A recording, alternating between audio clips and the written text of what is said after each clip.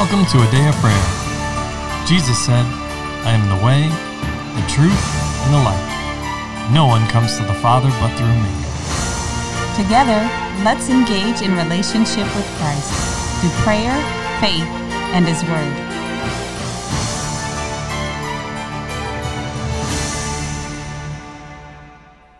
Good morning. You're listening to Day of Prayers Morning Bible Study. My name is Layla, and we're so glad you could join us this morning. But before we get into the Word, let's take a moment and pray.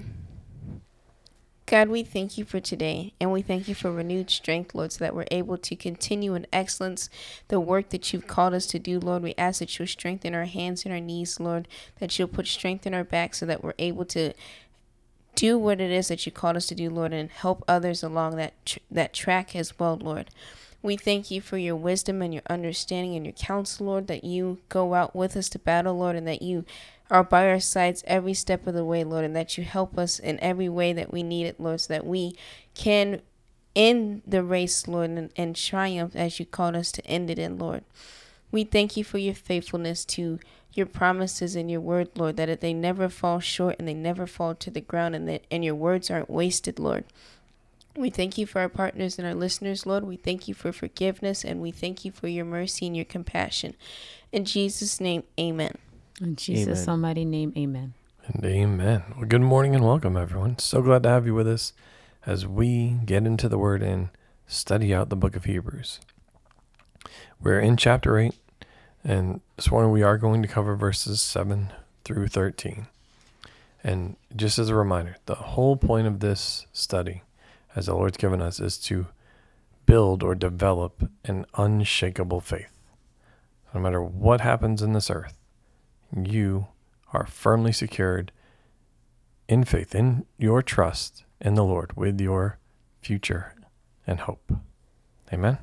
Amen. So, can I get a volunteer to read from Hebrews 8, verses 7 through 13, please? I will. All right, Charles. For if that first covenant had been faultless, there would then no place would have been sought for a second.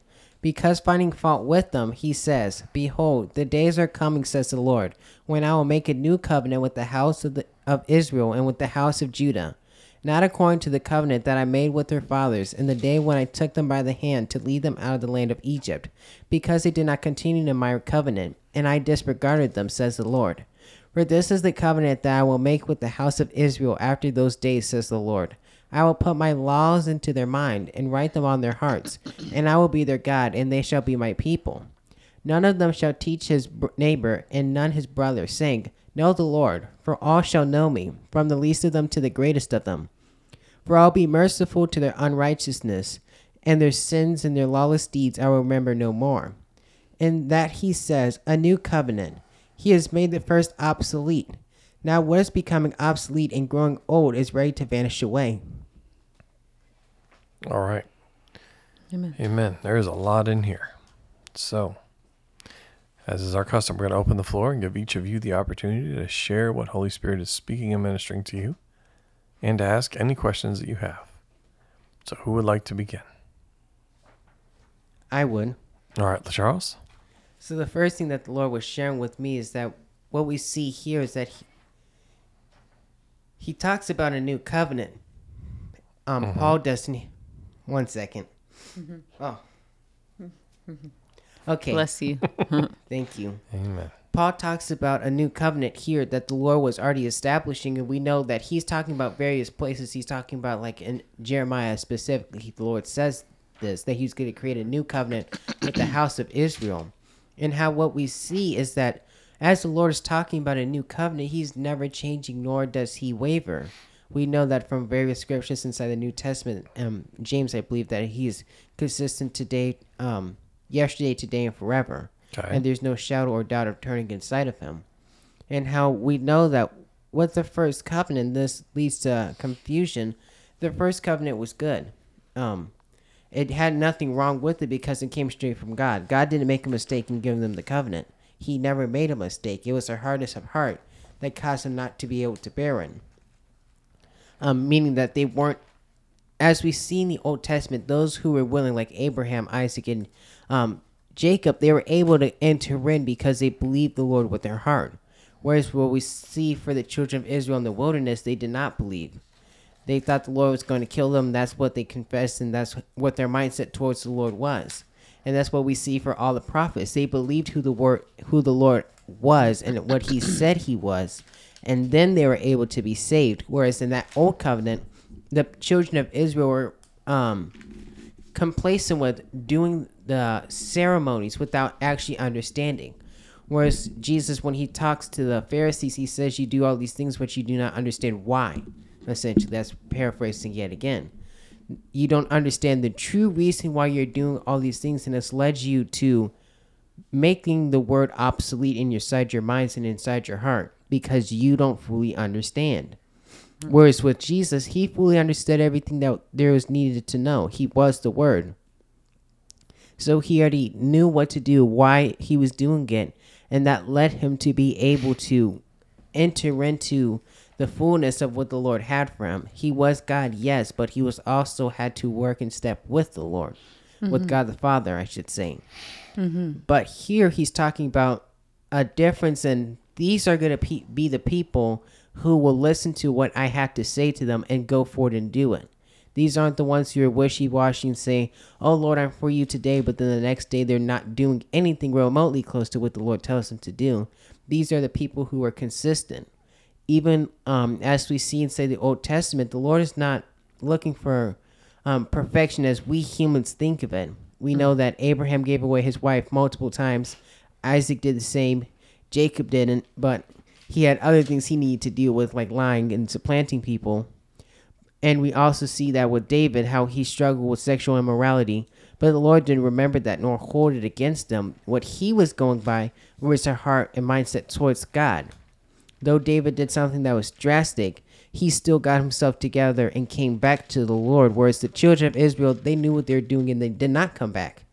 They reveled inside of doing what they wanted, and they did not want to know the Lord. They just wanted the Lord to cover them from their enemies so that way they could do their sin and debauchery in peace. So, I have a question on this, right? I Yes. love that you brought up about the new covenant. Okay. Now, what specifically was the new covenant? Where is it found? Inside the Gospels, when Jesus said, this is the new covenant. New covenant in my blood. Yes. Okay. So, let's examine something. Actually, there's another question I want to ask first. And that question is this. Since he references Jeremiah, right? Yes. Why is it that in Jeremiah the land isn't mentioned? The land of Israel? Because So, and I ask this because many times what has been taught up to this point really is when it comes to the covenant and the Abrahamic covenant that it concerns the land. And I'm also asking because if we continue and study out the scripture, especially the Old Testament, you'll find that every time they violated the covenant, the land was then removed, or they were removed, displaced from the land. So, what is the covenant? Between the Lord and the people? Okay. I just want to ask this question, just putting it out there open-ended. So what is the covenant? Then we don't know. I will be It says it their right in here. God, and they will be my people. Okay, yep, verse 10. I will put my laws in their mind and write them on their hearts, and, here's the key part, I will be their God, and they shall be my people. Right? yes. If you go back to the Abrahamic covenant, right? There's a lot in there. But he also says, I will give you the land as part of the covenant, right? Yes. But he also says, when he explains it in greater detail, in chapter 17 of Genesis, not chapter 15, but chapter 17, he says, I will be God to you and your descendants after you. Right? Yes. Okay. So that is the key. So yes, the Lord is the same yesterday, today, and forever. But there's something else we have to understand. That covenant was sealed by what? The shedding of blood. Right? Yeah, yes, Dad. He took a 3-year-old heifer, right? Yes. A 3-year-old female goat, a 3-year-old ram, a turtle dove, and a young pigeon, and they were sacrificed. And then a flame passed in between the pieces. Yes, Dad. The animals, not the birds, but the animals were split in two, right? Yes. Okay. So there was a shedding of blood. Interestingly enough, they were all 3-year-old animals, right? How long was Christ's ministry? 3.5. About 3.5 years. So it would have been technically in the 4th year, but not 4 years old, right? So you see the similarity again here, still pointing to Jesus, right? Yes, Dad. And I say this is important because the whole time he's talking about Jesus here as the great high priest, right? But he's saying that the new covenant in me, and what did Jesus do away with? Animal sacrifice, because it's in his blood. But the covenant is the same yesterday, today, and forever. And it's, I will be your God, and you will be my people. Because if that was not the covenant, then there would be no violation of the covenant, resulting in the reason for being expelled or spread out the diaspora, right? Being dispossessed from the land. What would they have violated if the covenant was only to have the land? So there had to have been something greater, and that's what Paul is getting at. Well, the Lord through Paul is getting at here, which is why he's referencing what's in Jeremiah and not the Abrahamic covenant, because it's still the same thing. To be God to you and your descendants after you. I will be your God, and you will be my people. Yes. The covenant is the same, with one exception. Animal sacrifice was done away with. That's also why Jesus in what's known as the Last Supper, right? Or communion, says, this is the new covenant in my blood, putting himself there as the sacrificial lamb. Right. And remembering again, we have to make our perspective correct. The animal sacrifice was a placeholder. Exactly. For the sacrifice that Christ would make, not a legit thing in and of itself. Mm-hmm. Now, the scripture says that at the appointed time, Christ came and died. Meaning, we've talked about this before, there was a specific time on God's clock and calendar that the Messiah would come into the earth and put on flesh and minister, live sinlessly, die on behalf of mankind to restore us to the Father and be raised again from the dead, and then place his blood on the mercy seat. And part of that was because, for us humans, we go, man, as soon as he sinned, okay, why don't you just go ahead and die right then, Jesus? And great, right? That's how we would approach it. Or if you know Adam's going to sin, God, because he can't know everything, every thought afar off, and missed it that Adam was going to fall and woman was going to fall in the garden, right? That couldn't have been a surprise to the Lord. And it couldn't have been a surprise that the serpent was waiting on the tree and he had agreed with the devil to deceive the woman. And God was like, what?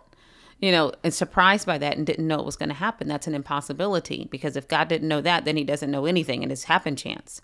But because he knows everything and we already know that, then he knew that as well. Mm-hmm. And had already in his mind seen Christ slain as the perfect lamb before the world was founded to take care of sin that had already happened through Lucifer. Now, because of that, we have to put our perspective in the right standpoint to see the power and the grace and what is provided for us. The animal sacrifice was the placeholder, not Christ being a placeholder. Amen. And that's why the scripture talks about it wasn't perfect, because it was just a placeholder. It's like you're building, when people construct houses and they're building a porch. Typically, the porch is extended from the main structure. And while they're in the building process, they'll take a 2x4 and prop it up underneath the far ends that are dangling of the covering for the porch to hold it up. But it's not made to bear the weight of that house and that porch extension or the covering of the porch for 50 years. It's made as a temporary placeholder. And with every intention that the real support structure will be put in place, and then it will be finished off and made to look pretty and aesthetic and all that, to last and endure the time that's supposed to be specified for that particular house. Now, we understand that concept when it comes to building.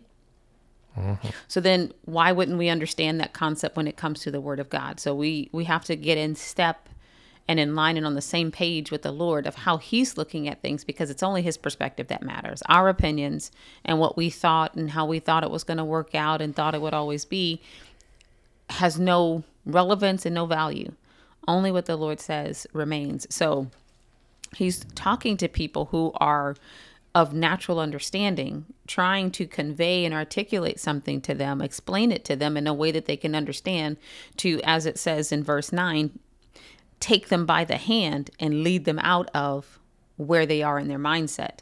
So the specific reference was Christ was the pillar of cloud, the cloud and the pillar of fire going before them to lead them literally from Egypt to the promised land.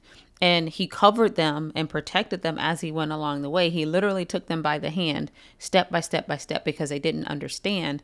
And in this, the Holy Spirit through the Apostle Paul is doing that again. And the deep and lengthy explanations of, you understood this, now let me take you to what the real thing is. Mm-hmm. And Christ came at the appointed time that the Father set, so that the rest of us would have the opportunity to come and make our choice for Christ Jesus, our opportunity to choose, and have our opportunity for restoration and redemption should we choose to receive it. But if Christ came as soon as Adam fell, or just said, never mind, we're not going to give him a chance, that meant we would have all had to be condemned to the same fate as Lucifer, versus having a chance to make a decision and be restored. But also, He made that. Also, He made that way for us, right? Amen. And He made that because even though, right, as you were saying, honey, everyone was looking at the animal sacrifice as the main thing instead of, no, Jesus is the main thing. Mm-hmm. But remember how we talked about here with the covenant He made to Abraham? It was done by what? The animals were torn in two.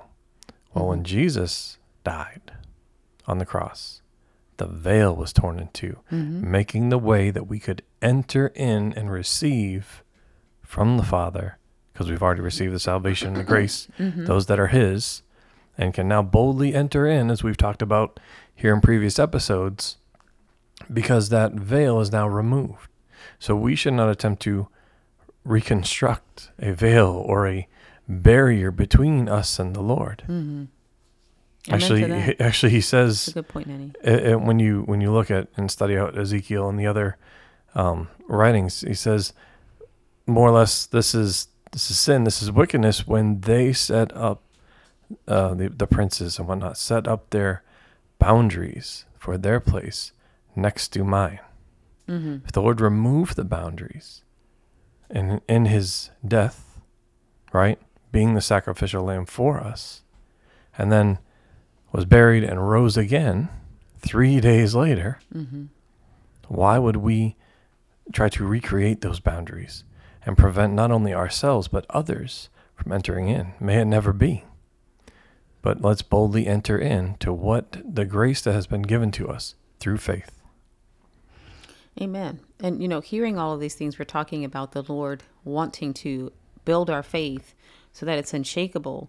This should help us solidify our perspective that we're on the right side and that God is able. He's capable of finishing and performing that which He promised.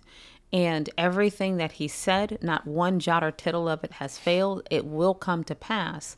So we should be encouraged and inspired to use our faith more boldly, more intentionally, to continue to to persevere and to endure and to fellowship with our Lord and Savior in the plan that he has provided for us to walk in. Amen. There's a lot in there. So we're going to pause there for today, and we will come back again to this on the next, I'll say tomorrow's episode. All right, that sounds like a plan. With that, can I get a volunteer to close us out in prayer, please? I will. All right, honey. Thank you, Lord, for your faithfulness. Thank you for your divine will and your divine plan that you've included us, Lord, and allowed us to be a part of you and to have fellowship with you in covenant and be a part of your family. Thank you for loving us. Thank you for providing for us. Lord, watch over your people and the ones who love you and serve you from a sincere and pure heart. Establish them, Lord. Establish your word concerning them and make your provision manifest, that their eyes are able to see it and understand it, and they connect with it, Lord, to see the fullness of the benefit that you provided for them. We thank you, Lord, for salvation for the lost and all those who would come to you, Lord Jesus. We thank you for laborers being sent forth to minister to them and reap them into the kingdom, Lord. Ensure their discipleship, Father, and the continuation of their development in you. In Jesus' almighty name we pray, and we thank you, Lord. We receive it done. Amen. And amen. Amen. We love you. God bless you. And have a wonderful day. Want to know more about a day of prayer? Sign up for our newsletter where you'll get the latest updates on the ministry, inspiring messages, and coupon codes for the merch shop. Visit our website, adayofprayer.org. Click on Connect in the menu bar and complete the form. Be sure to check the box that says subscribe.